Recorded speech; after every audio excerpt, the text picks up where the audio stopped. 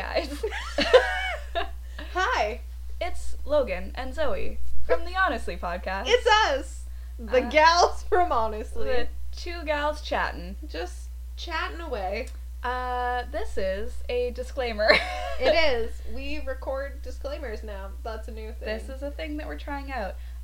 No, as mentioned in the previous episode, we're getting into our Halloween spooktacular. Spooks. So, some of the content discussed in this episode might be upsetting to some listeners. This is a fair warning. If you don't want to listen to some perhaps disturbing content, now's your chance. If you're not a fan Run screaming towards the hills. If you're not a fan of My Favorite Murder, you might want to check out now. That's all. Enjoy.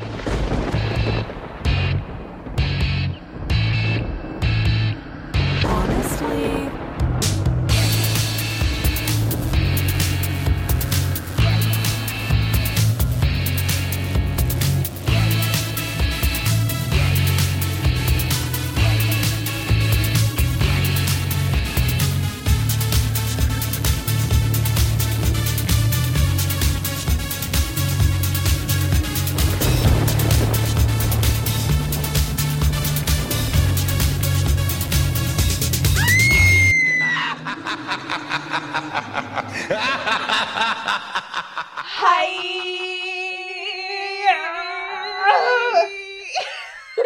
Logan is rocketing out of the room. See you later. Welcome. Back to Honestly. That sigh. I was just out of breath. I needed to regain. I'm not bored with the podcast. You're like, this Again. Welcome back to Honestly with Zoe and Logan. It's a podcast. It's a podcast. This is episode 2 of our Halloween spooktacular. Spooks. All the assorted spooks. Spooks. Everybody. Whatever happened to LMFAO? I don't know. Oh.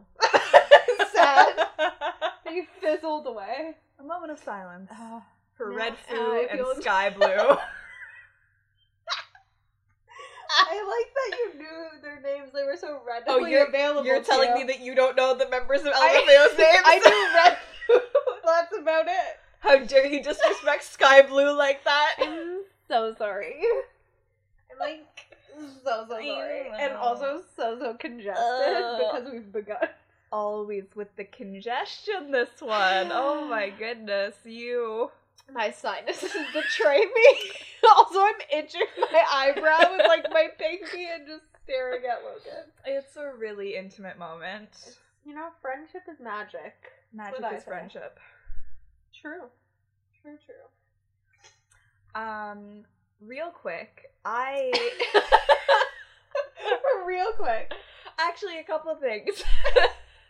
In the last episode, I was talking about how I meant to say scream, but I said saw at one point. I just wanted to point that out. My mom saw. Yeah, saw I in was the like, 90s. I was talking about how my mom saw Scream when it first came out in the 90s, but I was like, my mom saw Saw when it came out in the 90s, and when I was listening back to the episode, I was like, that is not correct.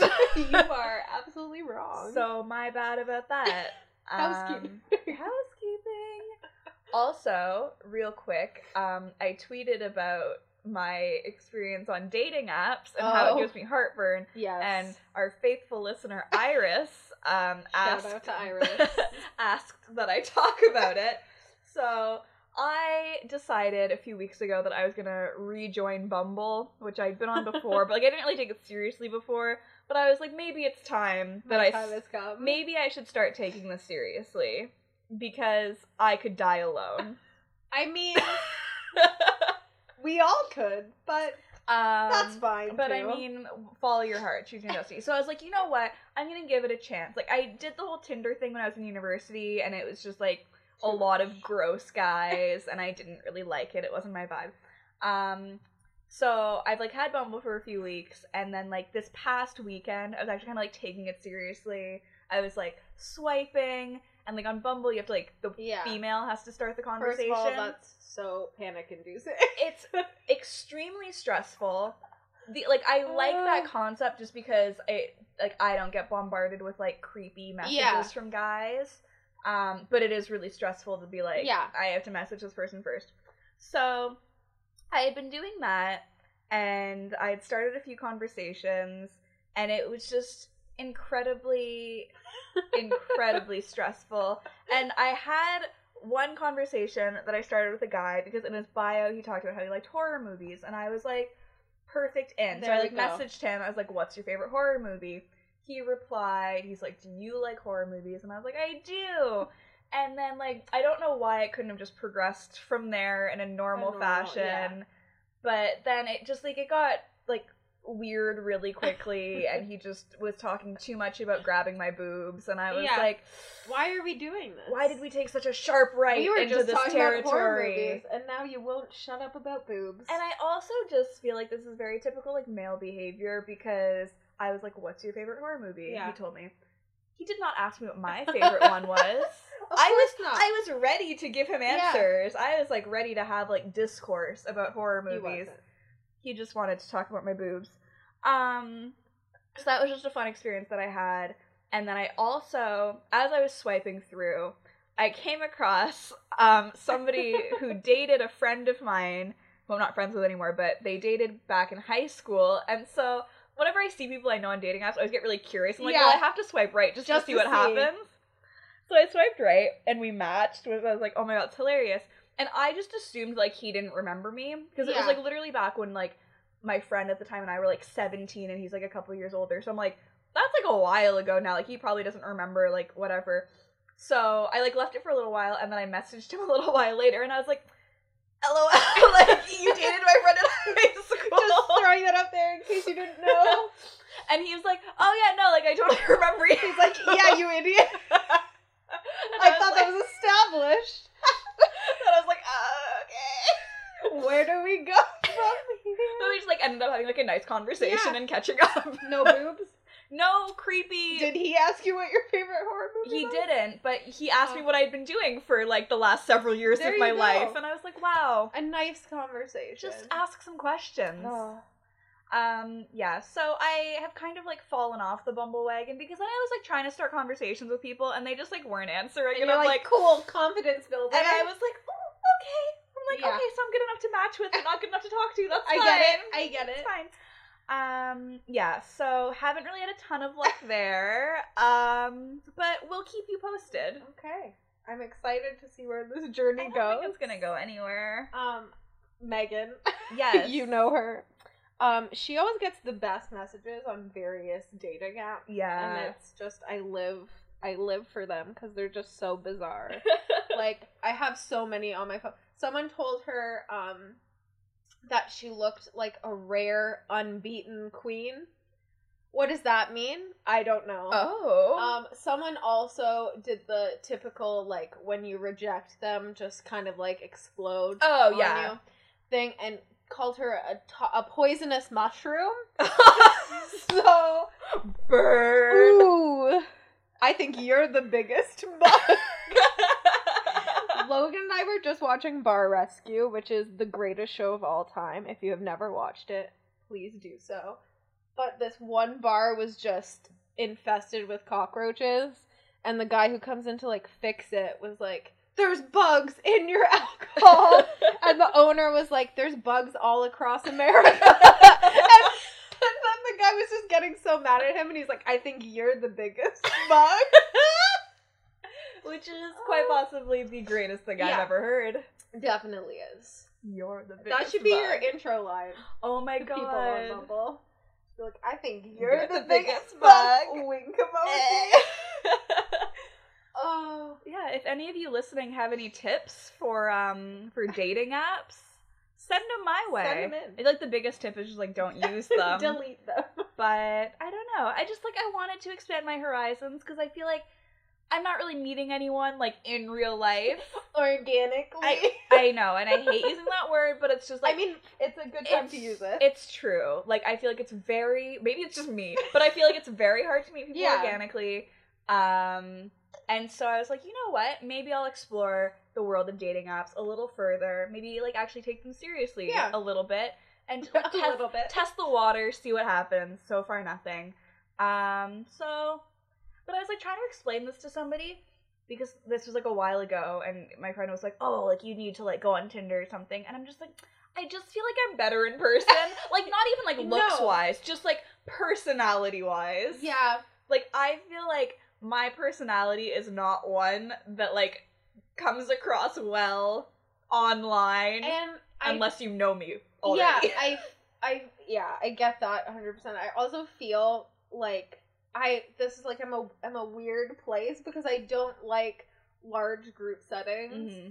But like being just like one-on-one is stressful if you don't know someone. Mm. But like I think prime, like when you do the best and you're like the funniest and everything, like personally is when I'm with people that I know in like a smallish group. Like I feel like killing it personality wise. Like killing it. This is where I you know thrive. what I mean? Like it's just I don't know, it just feels like weird. Yeah, I feel like I get what you're saying. Like I feel like if I have other people to kind of like play off of and bounce off of, it's good. But like if I'm just trying to like type something out to somebody, like I just come across as an asshole. I think. No, I get that. Because like, I kind of am. But it's endearing. But it's funny if you know me in real life. Yeah. So that's the sitch, Iris.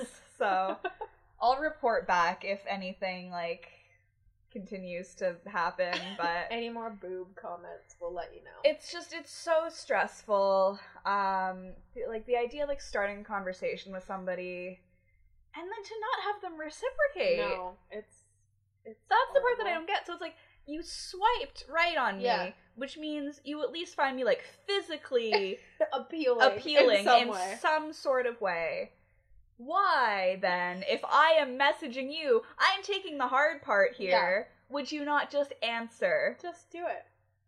It doesn't have to be a good answer, as you've demonstrated. I mean, it usually isn't. Just at least unanswer. Unanswer. Oh, Lord. Jeez. Anyway. Jeez Louise. This is not the point of this episode. It's a point of this episode, so a point, there you go. Not the point.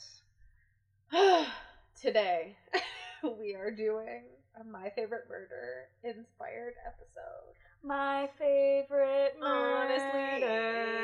Podcast. Yes. We're just gonna assume the right Yeah. Zoe made like a graphic for this episode that she'll post on the Instagram probably tomorrow or whatever. She sent it to me. I was like, okay, they're gonna sue us. They're gonna come for our $0 that we're making. Oh, that would be so amazing if they did. We'd just be like, oh, we literally have nothing to give you. I'll take it down. I'll take it down. I'm so sorry. I just think, like, it would be worth it to just, like, have them mention us. Right? And be like, this, like, random podcast is using our likeness. I said it was a tribute. I said it was inspired. Yes, Zoe and I listen to the My Favorite Murder podcast with two hilarious women, Karen Kilgariff and Georgia Hardstark. There you go. And so we wanted to do our own version of that. Yeah. So that's what we're doing today. It's gonna get dark. Yeah, Zoe picked a murder. Horrible murders that are just wow. Yeah, they're not good. No. Not that murders are good, but they're just like No. especially not a good time. I feel like there's kind of like a scale that ranges from like bad to like very bad. It's like surpassed the very bad mark. Yeah. It's like way past there. Oh. So you're gonna go first. Okay, yeah, we're gonna get it out of the way then. Because I picked a slightly I don't want to say lighter murder. A nice fluffy murder. But I feel like it's less upsetting than what you're doing. It's like what you're doing, you absolute monster. With your entire life. She's gonna just give us a murder to take the edge off, you know? Alright. Let's get into my notes here. I'm so excited. Let me crinkle the paper into the microphone. Ooh. We're now an ASMR channel. This is a podcast. Wait, were you telling me before about how your mom thought this whole time we've been making videos? Yeah.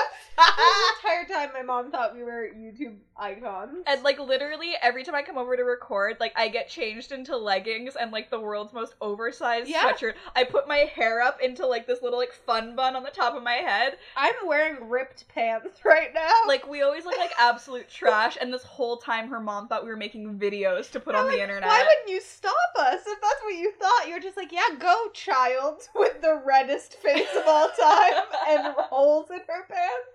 Go on the internet for the world to see. Oh. Thanks, Mom. Okay, so the murder that I am doing is the disappearance of Zachary Ramsey. Da da da! Okay, Nathaniel Benjamin Levi Barjona. What a name. Was born David Paul Brown. I mean... Yeah, he changes his name. I didn't include that in all these notes. But he changes his name, like, years into this whole, like, crime spree. Because he said that he wanted to understand what it was like to be discriminated against as a Jewish person. He's not Jewish. He just wanted to know what it was like. I mean, you'll never really know. So you know he's sound mentally. You know? He was born on February 15th, 1957 in Worcester, Massachusetts. Worcester. It's spelled Worcester, and that makes me frustrated. Yep. To Tyra and Philip Brown. Tyra was an easygoing and understanding parent, while Philip was a hardened, detached, stubborn disciplinarian who would beat Barjona and call him homophobic slurs. Okay. At the end of Tyra's first trimester, a driver slammed into the back end of her car while she was sitting at a red light. She had to be in a neck brace for the last 6 months of her pregnancy. She didn't know if there was any damage to the fetus, but her doctor assured her everything was okay. Hint, it wasn't. I like this line was from one of the, like, books that I grabbed stuff from, but he developed normally for the most part. For the most part. Just a couple weird things. Just like, don't worry about it. But always seemed to be crying and inconsolable. Same. Honestly, same. Tyra said Philip was bothered. This is the weirdest thing in the world. Tyra said Philip was bothered by the size of Barjona's genitals and took it as a personal affront to him as a man and a father.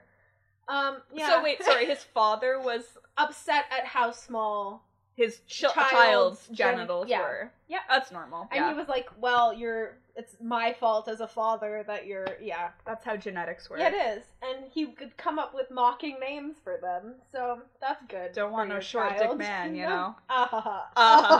Go look it up, it's a real song. Just play that song. When Barjona was 6 months old, he came down with a fever that lasted about 4 days and was about 106 degrees. That's gonna do something strange to your brain. In the 50s, fevers weren't thought to be that much of a problem, but we know now that this is not the case. Don't we? And high fevers are one of the main culprits of early brain damage in infants. The longer the fever lasts, the greater possibility of permanent injury. It was 4 days and 106 degrees. Just some food for thought. So, like, they took him to the hospital, and they were like, no, it's fine. You can go home it's the with 50s. your... They didn't know what they were doing. No, apparently they didn't wear not. seatbelts back then. Oh, just like a car accident. The mother was in a car accident. And then a 4-day fever. 4-day fever. Yeah, no, it's chill. That kid, he's gonna turn out great. He is so fine. As I flip through my 4 pages of notes. Yeah. Okay, so then we get into the crime. Crimes, plural. Oh, dear. As early as age 7, after receiving a Ouija board for his birthday. Okay. Maybe don't give this child a Ouija board. Who gives a 7-year-old a Ouija board? Happy birthday. Contact demons. There you go. Barjona lured a 5-year-old girl into his basement and tried to strangle her, but his mother intervened after hearing the child screaming. Good. Why are you letting your child play a Ouija board and, like, involving a smaller child? Don't do that. Fun fact. Don't do it. No, in 1970, 13-year-old Barjona sexually assaulted a 6-year-old boy after promising to take him sledding. A few years later, he planned to murder 2 boys in a cemetery, but the boys became suspicious and got away. Thank God. Did the suspicion start when they were lured to a cemetery? Like, I don't know. Like, that's a normal thing. Hey, guys, want to hang out with me, a stranger, in this cemetery? During his senior year of high school, Barjona impersonated a police officer and abducted an 8-year-old boy while he was on his way to school, assaulting him inside his car. A neighbor saw the abduction and assault from a window, did nothing, called the police after. No, it was the 70s. Barjona was arrested and sentenced to a few months probation. That seems like enough. The part that I love about that is that you said he was a senior in high school? Yeah. And impersonating a police officer. Yeah. Like, I'm not saying the 8-year-old should have known better because it's a kid, so, like, anyone older than them is gonna look like an adult, but I just love the idea of, like, this senior in high school being like, I make a convincing cop. Like, no. Like, Nathaniel. You have acne. Very severe acne. God. Where is it? Okay.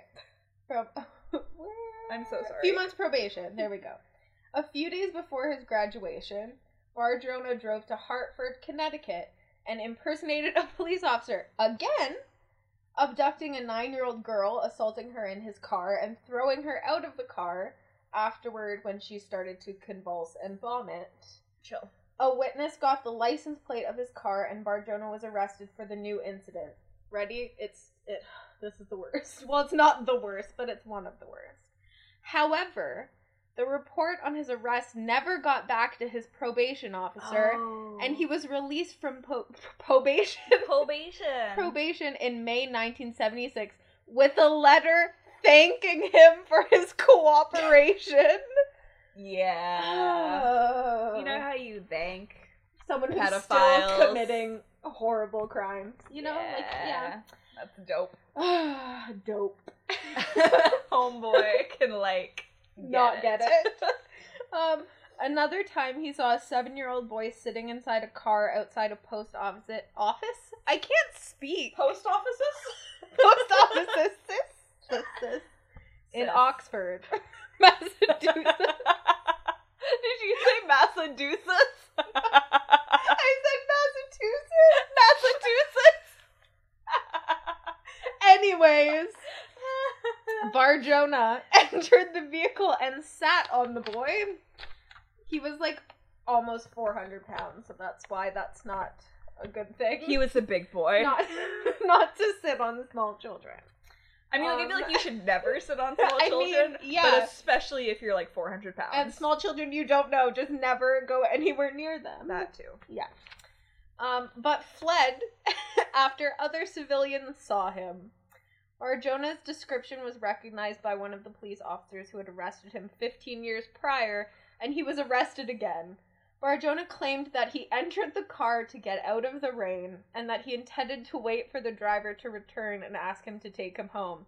He said that he didn't know the boy was there, so any possible injury was accidental. He later admitted he wanted to kill the boy. So, like, what's your point there, buddy? I like how he's like, I just sat in there to escape the rain. You know how you just accidentally sit on children? Like, I didn't know he was there. You didn't feel that? Anyways, Barjona was given 2 years probation under the condition that he move with his mother to Great Falls, Montana, and never return to Massachusetts. What did you think I said? Okay, the first time it sounded like you said Massachusetts, and then it sounded like you said Massachusetts, and I was Massachusetts. I don't know. Words are hard. Worcester. Ever again. And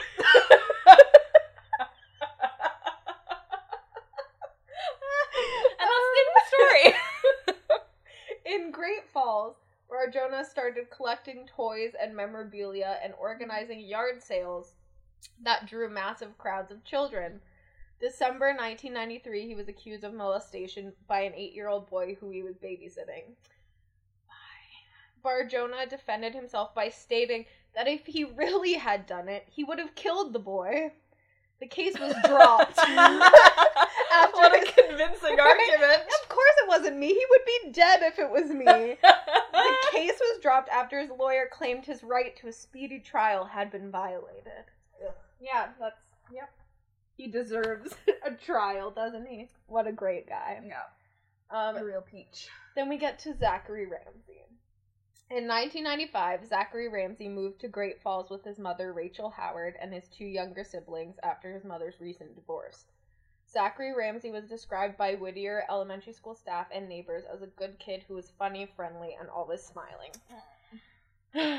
February 6, 1996, 10-year-old Zach Ramsey departed from his apartment to school at about 7:34 a.m., taking his usual route through the alley on 4th Street North. Oh, nothing good happens in alleys. No.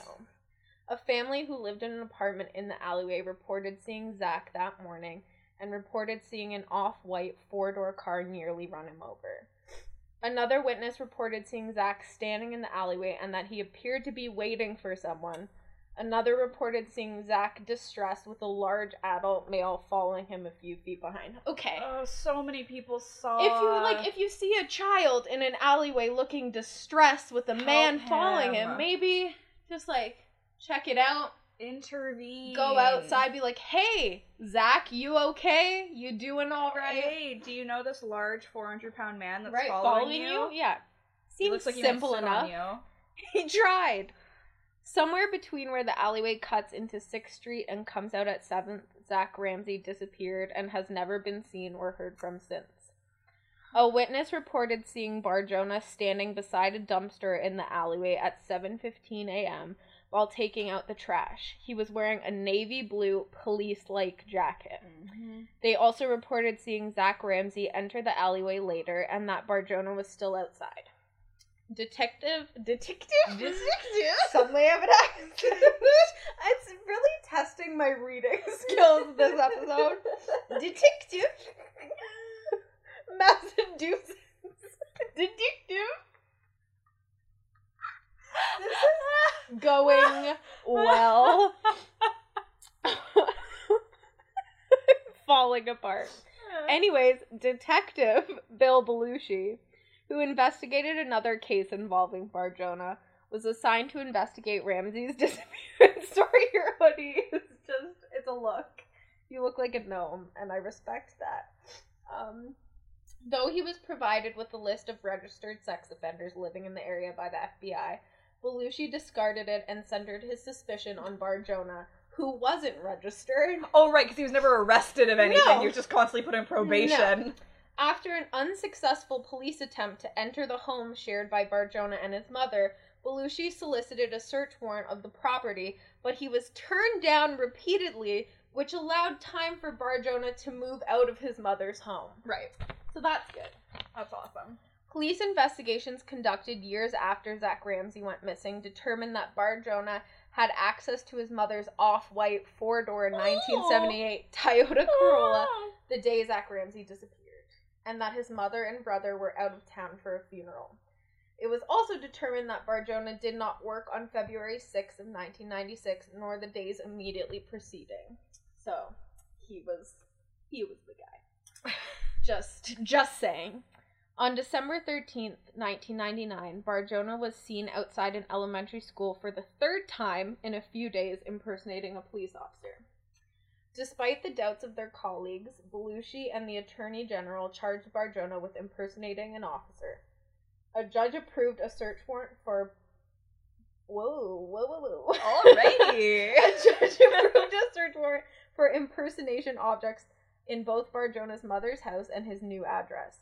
Police found 2 coats, one dark blue and another with a toy badge on the pocket, a second toy badge, a stun gun, a baseball cap reading security enforcement. So, nice. You know how police wear hats that say security enforcement? Yes. Yeah. Yes, I do. During the search, they also found a pulley on the ceiling of Barjona's kitchen, No. 2 albums with cutouts of children, No. and 2 documents about bondage and autoerotic asphyxia. No. 2 days later, Belushi was granted a second search warrant for any documents and photos. They found several lists of boys' names, later identified as boys from Barjona's youth in Massachusetts, including 3 that he molested. One also had an entry for Zachary Ramsey next to the word died. They also found 3,500 photographs of children, multiple news clippings about Ramsey's disappearance, and undeveloped film containing sexual images of Barjona and 3 unidentified boys. And then, when you think it can't get worse, it does get a lot worse very quickly.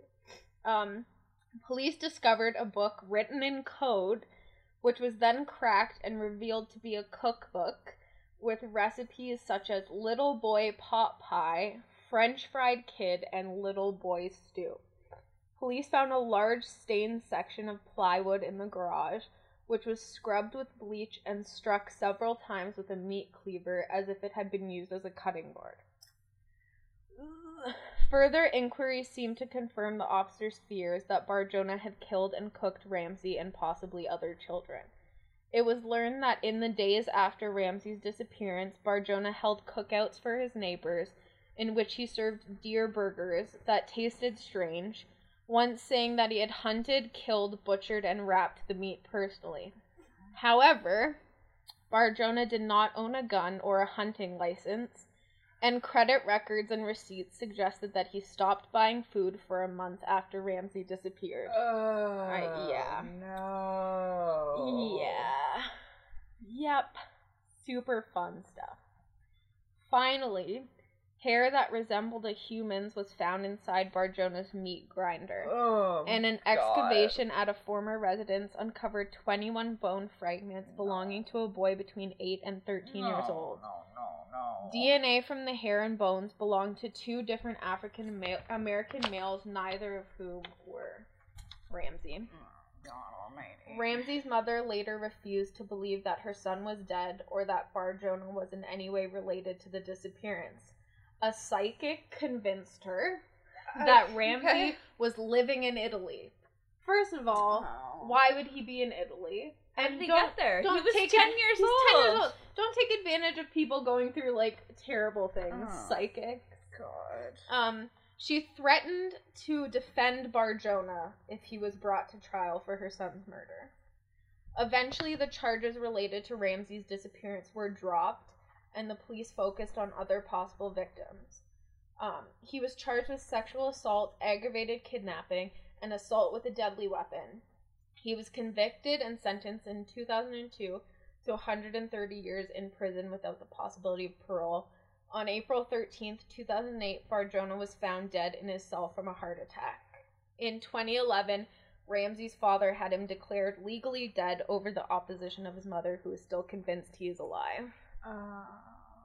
Super awful, super terrible. That one is the one that messes me up the most of all the horrible, creepy, terrible, awful stories you hear. It's a bummer. It's so much a bummer. It's just completely awful. And, like, that's now the 3rd time that I've heard it. Yeah.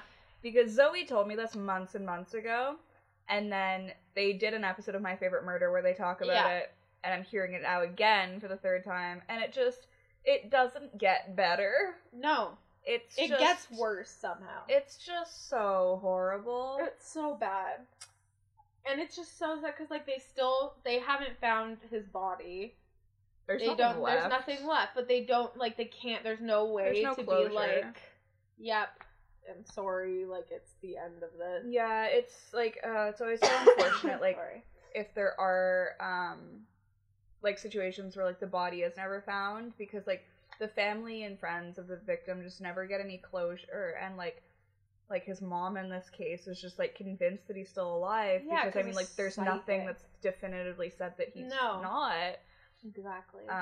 So, yeah, it's just, And so, like, imagine moving to, like, Montana as a single mother with, like, your 3 children and being like, I'm gonna have a better life for them, and then because the police somewhere else were like, no, let's just send him away. Well, exactly. And this whole thing just ruins your life. I mean, it was, like, pretty much all of this was preventable if the police had just... Like, I'm sorry, but did you not think that it was time to arrest him when he was, like, molesting kids constantly? Were you not like, yeah, we should cut this, like, make sure this stops, put him in jail? I mean, to me, like, I'm not an enforcer of the law, but there are just, like, certain things that, like, probation's not gonna cut it. Like, yeah, and, like, if someone who is doing all this stuff is on probation, just, like, make sure when he leaves that the stuff he does in other places gets back to you and you don't release him from probation and give him a letter being like, good job, buddy, you did it. It's awful and I hate it. Not it's good. Such a bummer. A bummer, indeed. But it's, like, one of those ones where I saw it on a documentary, and then I was like, what? Like, no. Like, ooh. And they showed, like, if you Google him and see all the stuff they have, he would write recipes in jail, and he would, like, draw, like, it's just so sinister, because they're, like, not recipes for anything, like, it's not, like, a cannibal thing that he's, he'll, write a recipe for, like, a lasagna, and then he'll, like, draw in the corner, like, it'll be, like, a character from, like, Looney Tunes, and it's just, like, just not, like, it's so creepy. It's, no. Do not care for it. Do not. It's not a vibe. No. Not what you would hope for. No. Ready for your lighthearted murder? Yeah. So, I knew which one Zoe was doing, and I was like, that's a fucking bummer for sure. I mean, like, all murders are bummers, but like I said, I feel like there's kind of, like, a spectrum. And so my mom and I watched Forensic Files, and there's 1 million episodes on Netflix, and we just watched, an episode, we watched an episode on this case, like, a few weeks ago, and I just thought it was so goddamn funny. Yeah. Like, to me, like, this isn't, like, oh, my favorite murder, like, something that I find really interesting. I just find this one so hilarious. So I was like, I have to do this for this episode, so it's not, like, a complete bummer. So, we've all heard of the Zodiac Killer. Yes. That's not what I'm talking about. Okay. I'm talking about the lesser-known New York Zodiac Killer. Oh! Lesser known. Not known at all by me. I'm ready. Okay. So, everything I'm reading is from Murderpedia, by the way. I'm not claiming any of this as my own research. So, on June 6th, 1990, identical handwritten letters were mailed in New York City to the New York Post and the production office of the that's Canadian, the CBS News program 60 Minutes. The letters read the following.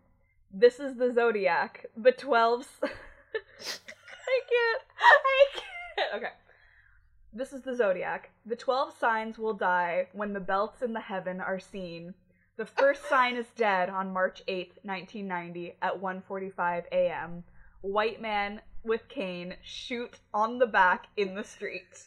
The second sign is dead on March 29th, 1990, 2:57 a.m. White man with black coat shoot in the side in front of house. The third sign is dead on May 31st, 1990, 2:04 a.m. White old man with can shoot in front of house. White old man with can. Oh. Faust, no more games, pigs. All shoot in Brooklyn with a 380 RNL or 9mm. No grooves on bullet. So, there's that. Grammar on point. My favorite thing about this is, so, like, my mom and I were watching this episode, and, like, it's horrible. Like people obviously die, like, preface that. But it was just so funny, because my mom and I were killing ourselves laughing, because we're like, he just blatantly ripped off the Zodiac Killer. But I thought it'd be so funny. It's like, what if he didn't know about the Zodiac Killer? Like, what if... It was, like, an original concept. What if he thought, he's like, this is brilliant. This is so good. No one has ever thought of this. I'm gonna kill people, and it's gonna be, like, all related to the Zodiac. I'm gonna write these, like, cryptic letters. It's gonna be brilliant. And I just, like, I want to be the person that was like, honey. Okay. Picture this, San Francisco, 1970s. It's been done. Ted Cruz. Okay. So, in addition to the chilling message, each letter was decorated with 3 pie-shaped wedges, each marked with the astrological signs for Gemini, Taurus, and Scorpio. Interesting. The other was a cross and circle, variously interpreted as an ancient Celtic cross. Celtic? Celtic. Celtic? I'm not Irish. Who knows? Massachusetts. The Celtics, like the basketball team. Yeah. Celtics, okay. I don't know. Celtic cross, or the crosshairs of a telescopic gun sight, sorry. Okay. You know, like when you look through a gun. Yeah. I know, from all those times I've looked through guns.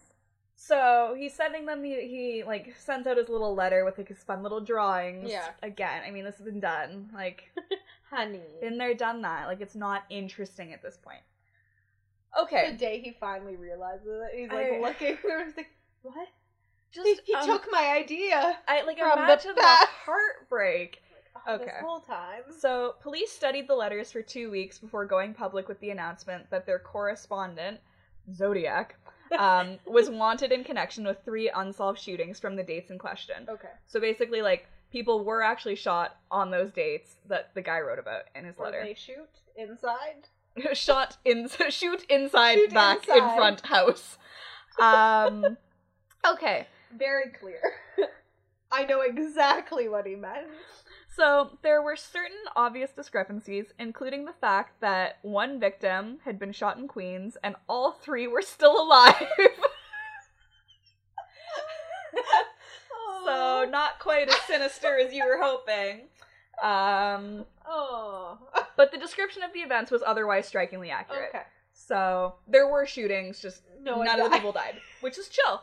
It is, that's good. It's a nice breather from the last one. Yeah, and so even the ballistics that, like, he talks about, like, in his letter, I like, love they're that not word. gonna have grooves on the bullets, like, that was accurate. Yeah. Like, the bullets that were retrieved from, like, the crime scenes, like, didn't have grooves on them. So, like, Fair. he, like, He clearly wasn't he's wrong. onto something.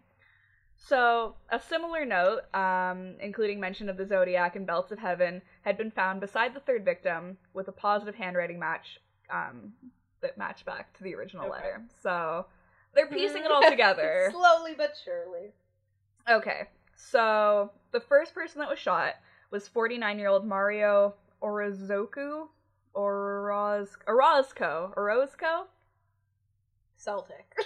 So he was shot in the back, and he survived. And Okay. so he was able to tell police that his assailant was wearing a brown ski mask and gloves, and had crossed the street to intercept him, pressed a gun against his back, and fired 1 shot, then stood... Wait, what? Confusion. Oh, okay. Then he, like, so the guy was, like, on the ground, like, after he'd been Okay. shot, and then the guy just, like, stood above him with the gun for a few minutes, Oh, or, like, not, cool. like, a few seconds, and then just, like, ran away. Okay, bye. So, that's cool. But because he was wearing the ski Shoot mask, inside. the, victim can't really identify Okay. who it was. So, second victim was 33-year-old Jermaine Montenestro. He was coming home late from a party in the Bronx when he was gunned down near a subway station, 6 blocks away from the scene of the first shooting. Okay. He was shot in the back and seriously wounded, and he never got a good look at his attacker. The third victim was 78-year-old Joseph Prose, and he was standing... Old white man with can. Is it him? The one and only. He was standing on a block in Queens when a bearded black man approached him and asked for $1. He refused and was moving away when he was shot from behind, which knocked him down. Yeah. So initially, the gunman's pattern seemed to be consistent with close range attacks on elderly white males. 2 of which were walking with cans. With Or cans. canes.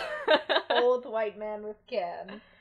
And then the second victim, 33-year-old Jermaine, he had been coming home late from a party, and he was, like, staggering because he was drunk. Okay. So they think that the gunman assumed that he was, like, physically Oh. disabled based on how he was white walking. man with can. Okay. Yeah. So they're like, oh, he's, like, targeting, like, old men that are, like, Okay. kind of, like, physically disabled in a way. Which is really nice. Yeah, just, like, really cool and awesome of you. So the big shocker came when a review of background information on the victims showed that each was born within the astrological sign noted by their attacker. So Yeah. Gemini, Taurus, and Scorpio. Yeah. When I was watching this episode, I was like, whoa. And I was like, that's pure fucking luck. There's no way. No, that had to be luck. I was like, there is no way in hell that this guy knew. Or he did that thing where, like, you're doing a test and you don't know if it's true or false, and you do that weird, like, rules. Like, he did that with the signs and was like, maybe it's Gemini, maybe it's not, and just hoped for the best. It was all police interpretation. Oh my god. So, like I said, none of the wounded men were able to, like, recognize their assailant or, like, describe Yeah. him in any way, but the gunman obviously knew them well enough to pick his targets by their birth signs. Debatable. Again. It's luck. It is luck. So basically everybody's like, well, these were not random attacks, like these were planned in advance. Sure.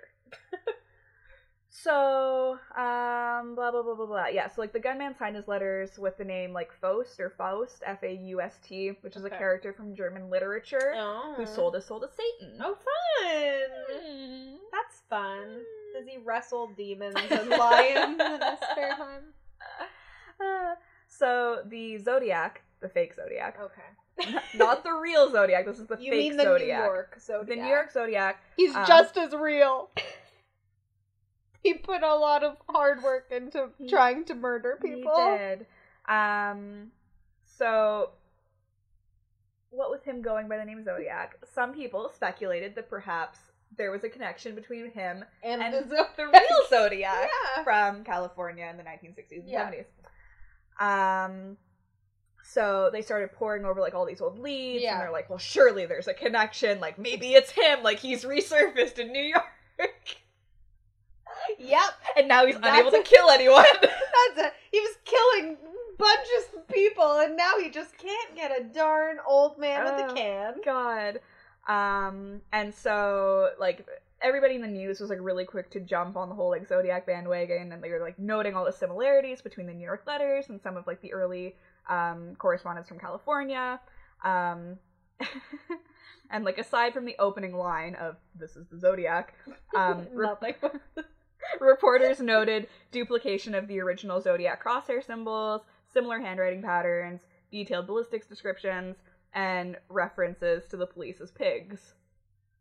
Okay. So, I mean, to me, again, this just means that the guy knew about the original Zodiac and was like, he did his research. Good idea. He knew what he was doing. On the downside, the original Zodiac letters have been widely published since 1969. On the downside, he killed people and this guy can't. And the California killer was known to be a white man. Barring some unknown personal relationship, New York's case seemed to be the work of a demented copycat. Oh. Did it? Okay. So, detectives... This is fun. You'll like this. Detectives noted that the gunman's 3 attacks had taken place at 21 and 63-day intervals, suggesting variations on a compulsive 3-week cycle. Okay. They were, like, trying to find this guy. So on June 21st, which is the first day of the astrological month for Cancer, holla, they were all, like, ready to try to find him. They're like, he's gonna be out killing someone. We got him, boys! But they were outsmarted, and he shifted his target zone miles away to Central Park. Outsmarted by the fake Zodiac? What a blow. So this time the victim was a homeless black man sleeping in the park. He would survive his wound. Okay, so he's just, like, really not good at murdering people, which is great for the people he tried to murder. But fantastic. Not great for him, an aspiring murderer. Yeah, so far hasn't really made it there yet. So, the man survives his wound, but police are, like, blown away, because it turns out his birth sign is Cancer, which is what the murderer... Did he just go around parks being like, hey, what's your sign? I like your sweater. What's your sign? In the episode I think he did. In the episode of Forensic Files, like, one of the detectives that was on the episode was just like, you know, what's your sign used to be a pickup line, but, like, during this time, like, when all this was going on, like, anybody, like, who said that, like, everybody thought they were just, like, such a creep, like, because, like, it used to be, like, a pickup line. So, the guy that was shot was a Cancer, which matched the note that the assailant left behind to mark the crime scene. Amazing. So, on June 22nd, angered by public debate over his link to the original Zodiac killer, New York's gunman sent another letter to the Post. New York's gunman, demoted from Zodiac killer. He marked it with the satanic number 666. Oh, spooky. He's edgy. Taylor I Swift love too. a bad boy. So this is what his letter said. This is the Zodiac. Let me go on a limb here and say it's not. I feel like if you have to try that hard to prove that you're the Zodiac, you guys! Stop! It's me! So he says, this is the Zodiac. I have seen the Post, and you say the note sent to the Post is not similar to any of the San Francisco zodiac letters. You are wrong. The handwriting looks different. It is one of the same zodiac. One zodiac. When two become one. I was just listening to that song last night. Decide. Oh my god. What's From yours? the zodiac. Oh my god. Okay. So, finally, if you want to say that, on June 24th, remember Joseph Prost, who I mentioned earlier? He ended up dying from his gunshot wound. No. He was victim number 3. He was the 78-year-old in Queens. Oh. So, unfortunately... Oh my god, I lost my spot. Oh no. Where are we? Okay, so yeah. He died from his wound on June 24th, and police continued their alerts? Jesus Christ. Continued their alerts at 3-week intervals through August, but there was no more shootings, no more notes from the elusive gunman. In mid-July, members of the Zodiac Task Force announced that they were correlating passages from the killer's last letter with Aleister Crowley's Book of Law, including a statement that nature's way is to weed out the weak. So they kind of thought like that was his vibe, like that's what he was going for. He's like gonna take out like old people and homeless people. He's trying to help. Yeah. Clearly. So, as it says here, it was a tantalizing lead, but ultimately it proved fruitless, and the task force was disbanded in October 1990. Aww. So they gave it their best shot, but didn't pan out. So, almost 4 years later, like, all this time goes by, no new shootings. Yeah. 4 years later, in August 1994, NYPD announced a new investigation of the case in response to a letter the Post received claiming responsibility for 5 more shootings since the summer of 1992. 4 of those attacks were fatal, and the letter once again suggested special knowledge of the shootings by providing details of cases that had not received wide publicity. At the same time, there were obvious discrepancies, including a reference to the shooting of one victim who was actually stabbed. That's fun. Oh, we can't keep track. Big difference. You know, the Zodiac Killer is so busy. You know, he doesn't have time to remember how he tried to murder people, you know? Yeah. So that led investigators to question the new writer's link to the previous crimes. Yeah. So, after all of this, on June 18th, 1996, the Zodiac Task Force got the break they were looking for. So, after arguing with his sister, Chachi, which is a fun name, Herberto Seda shot her in the back. Oh. So, you know how you just, like, shoot your sister in the back? Shoot her in the back. The girl made it to their neighbor's apartment in time to save her life and call the police. After a day-long shootout, Heriberto turned himself in. On his confession to the crime, he drew a cross and 3 number 7s at the top. He's really committed. It's like, no, guys, look. I got it. So, basically, this, like, Heriberto guy shoots his sister in the back. He ends up going to the police station, and they get him to, like, write up his confession for shooting his sister. So he draws his little things on the paper. And so the detective that was dealing with this was familiar with the Zodiac case and recognized the drawings as something that the Zodiac Killer may have drawn previously. Yeah, it seems like a very specific type of drawing. So, after showing the drawing to detectives and getting a unanimous decision, they realized that this guy was in fact the Zodiac, and he was questioned about the shootings and eventually confessed. He was tried in 1998, and Eddie Seda was found guilty on all counts and sentenced to life in prison. So, yeah, basically, he only ended up killing 3 people and critically wounded 4. Yeah. But I just, I really, really respected that. His, dedication to his personal art form of trying to be the Zodiac Killer. It was really great. He gave it his all, I would say. And basically, I don't think it says it in here, maybe it does, like, I haven't, read through everything on this page, but basically, like, in the, Forensic Files episode, like, they basically say that it was a complete coincidence that he knew the zodiac signs of everybody that he killed, because his first and last victims were both Tauruses. Yeah. Like, he managed to get, like, what did he say? He, like, injured, like, 6 people or something like that? 1, 2, 3, 4, 5, 6, 7. So sorry, there were, like, 8 people that he, like, attempted to kill. And yeah, 2 of them ended up having the same sign, but other than that, like, it was just pure coincidence and luck. But that's the New York Zodiac Killer. That's hilarious. Like, rip to people who died. Like, that's not hilarious. The dying part's not funny. I just... the trying very hard to be an already established serial killer. I just love is that. Funny. That's like someone just be like, suddenly I am, like, this person. So... And I'm Jeffrey Dahmer now, okay? Okay, it's me. Like, no. It was just, like, that episode was just so hilarious to me, because I'm just like, it's been done. Sweaty. Like, maybe, you know, try something new, like, workshop some ideas, just, like, you know, find your own personality, just, like, learn to thrive and do grow. A SWOT analysis. Just, like, I don't know, become your own person. Mind map it. I love a good mind map. Yeah. So that one was just, it's really funny to me. That's so good. And I love the idea, like, this is my own personal theory, but I just love the idea of him not knowing about think the original Zodiac. That would be the only way it could be funnier, is that, like, this whole, he finds out, like, in prison. Like, he's like, wait, what?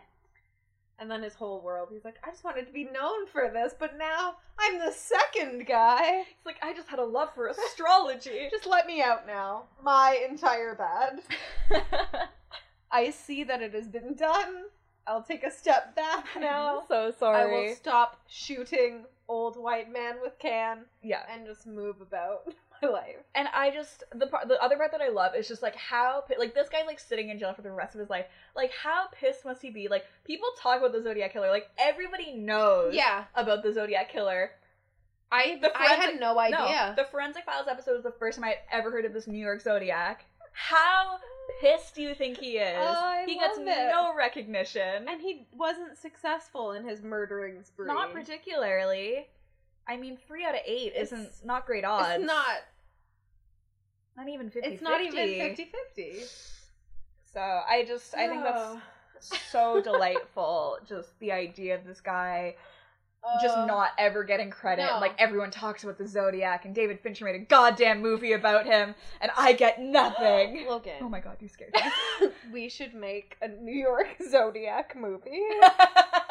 Let's do it. And make it somehow, like, scarier. Like, make it seem scarier than the actual Zodiac. Be like, and he didn't kill people even though he tried to. Oh my goodness. It's delightful. I mean, like, not the people dying. That's a bummer, but and also, like, they didn't mention it, the thing that I read on Murderpedia, but, like, one of the victims got shot in the butt. I forgot about that. Which, that's shot in butt. Like, that's behind the cherry on top. Like, in the butt. It's right in that butt. Ow. Yeah. Not pleasant. Nah, not that being shot anywhere would be pleasant, particularly. Kind of a bummer, probably, but kind of a bummer.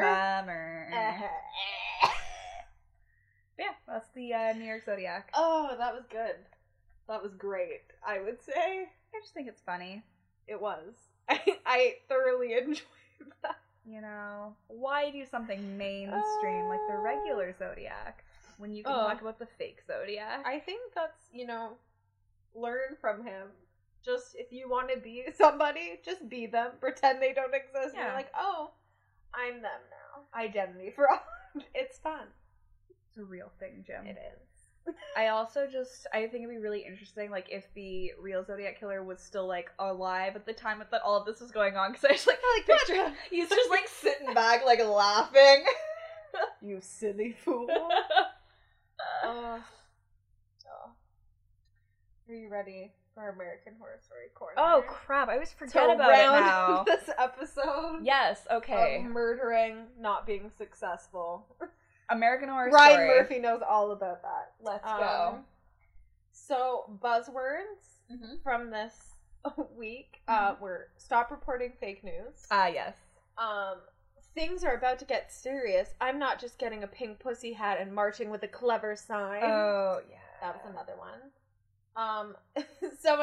Latin is inherently scary. It is. Yeah. 90s shrinky stretching dashiki shirt. Oh, yes. And RJ are our points from this. RJ. Exactly. Oh, right. Exactly. So, how many episodes are we in? Like 4 or 5? We're around that mark. The last week's episode was the first episode that they just introduced a new character who they just pretended but like they didn't introduce they him. pretended he was there the whole time. That's the thing. There was no introduction. It was like, he's here now and he's RJ. Why don't you know that, you idiot? It was just like He's been here this whole it's just time. like all of a sudden like RJ was there and like he had all this history with like other characters. And Like, it was but like, you're this the was first never time you've ever been on it the was screen. never established. And they were just like, RJ was said so many times because it was like, we need you to They're drill like, in we that need his you name to is know. RJ. We haven't And mentioned it. he was killed in that very same episode. Yeah. So, like really good TV is when you introduce a character just to kill them off in the same episode. RJ. It's just really We hardly knew ye. rip Arj. Rip Arj. The 90s shrinky stretching dashiki shirt. No, there's a lot to unpack there. Say that 5 times fast. I can't. I can't say it once. Not well. So, in one of the scenes, Evan Peters comes out, and he is wearing what can only be described as A 90s shrinky dashiki shirt? I feel like there's another word there was in there. another word. 90s shrinky stretching dashiki shirt. So, remember those shirts that were very popular in like the late 90s, early 2000s even?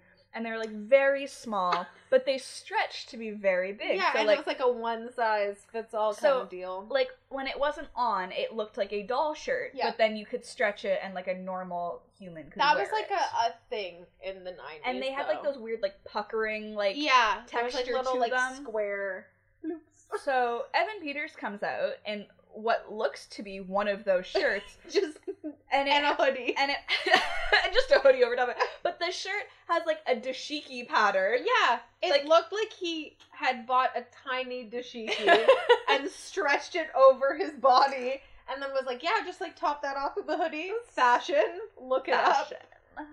It was bad. It was confusing. A lot of what Evan Peters does is confusing and upsetting, I would say. I would also say. We have another episode to watch. We do. So that's fun.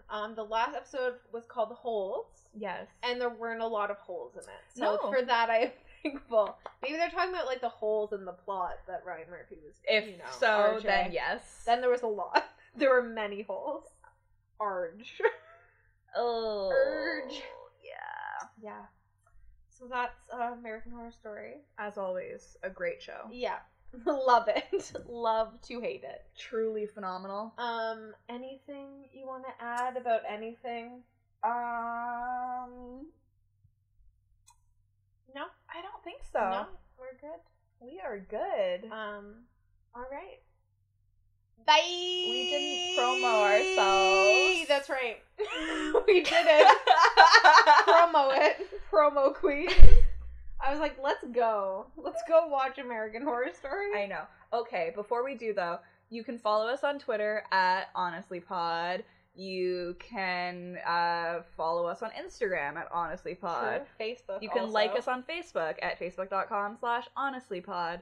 You can email us at thehonestlypodcast@gmail.com. Boy, can you. You can go to our website, which is something.wixsite.com/home. thehonestlypodcast.wixsite.com/home. The only part of that you didn't get was the name of our podcast. I just want you to know. But I got the /home, that's all that matters. Boy, did ya. Is there anything else that we have? No, I'll No? just yell bye again. Bye!